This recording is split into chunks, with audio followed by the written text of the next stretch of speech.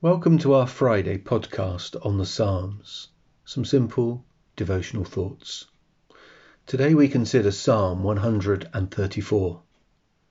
This psalm is the final song of ascents. It is appropriate then that it refers to worship in the temple, for the pilgrims have reached their destination and are at worship in the temple.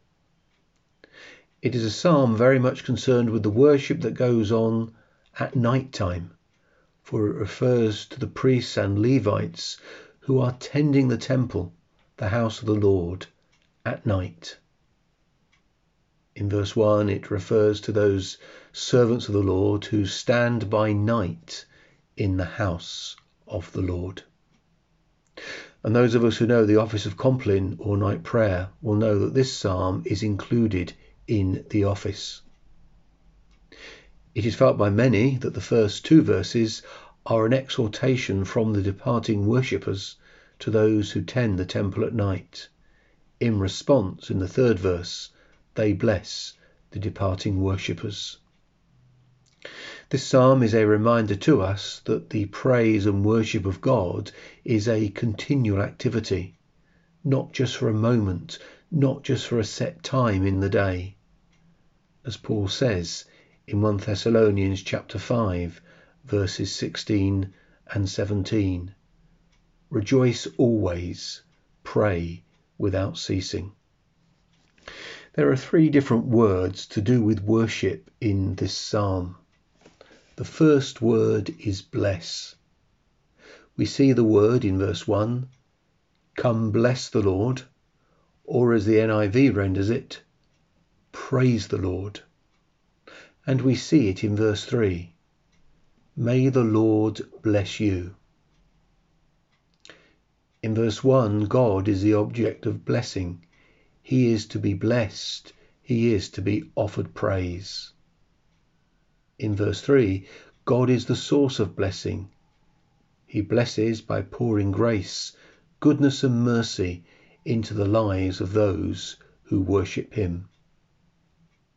And when we give time to God in worship and praise, and when we make the sacrifice to give him our time, we certainly do not miss out, for God blesses us. The second word is service.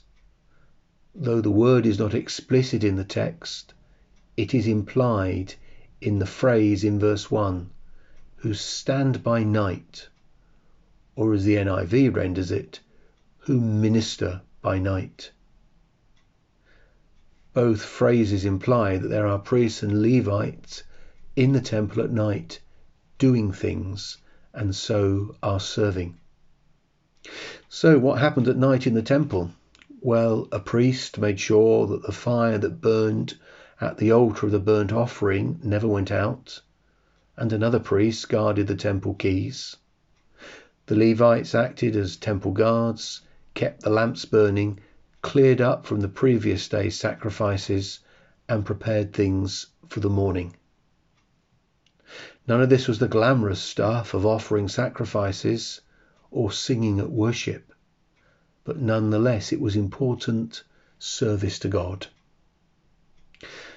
And whether we are the preacher, the teacher, the pastor, the worship group, the welcomers, those preparing the church for the service, those making the tea and coffee, those cleaning the church, they are all important service for God, and they are all worship.